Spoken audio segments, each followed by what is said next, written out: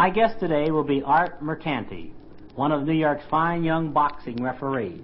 Besides being the third man in the ring for some of the main events at Madison Square Garden, Art, an NYU graduate, is also recognized as a leading authority on the science, history, and techniques of boxing. I'll open my conversation with Art right after we have this important message.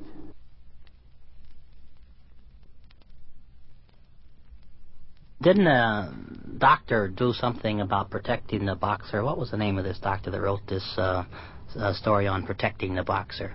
Dr. Ira A. McCowan of the New York State Athletic Commission wrote a wonderful article which appeared in the American Medical Association pamphlet of March 28, 1959. In 1952, this article states that they went on to create a medical advisory board with 9 doctors attached to the commission, and there are pre-bout examinations and post-bout examinations, and everything is done to protect the boxer. Boxing today, as far as injuries and fatalities are concerned, is in a very healthy state.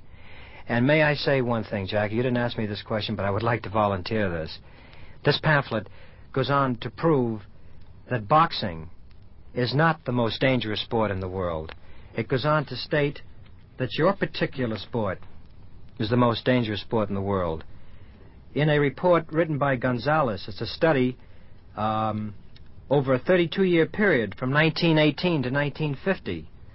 There's conclusive evidence that there were more deaths in both baseball and football than there were in boxing.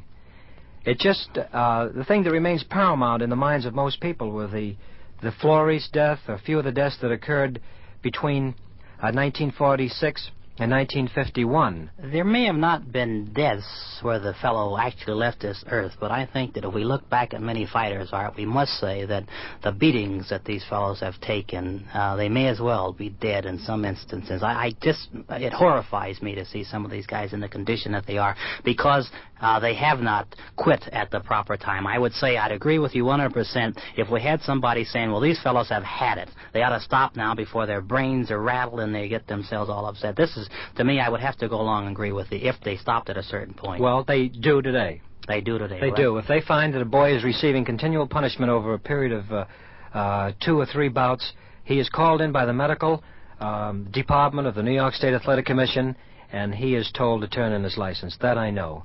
Well, Art Mercanti, I want to say that I certainly enjoyed having you on the show. I want to wish you continued success. I'm grateful to be here. That just about does it for now, fans. See you soon.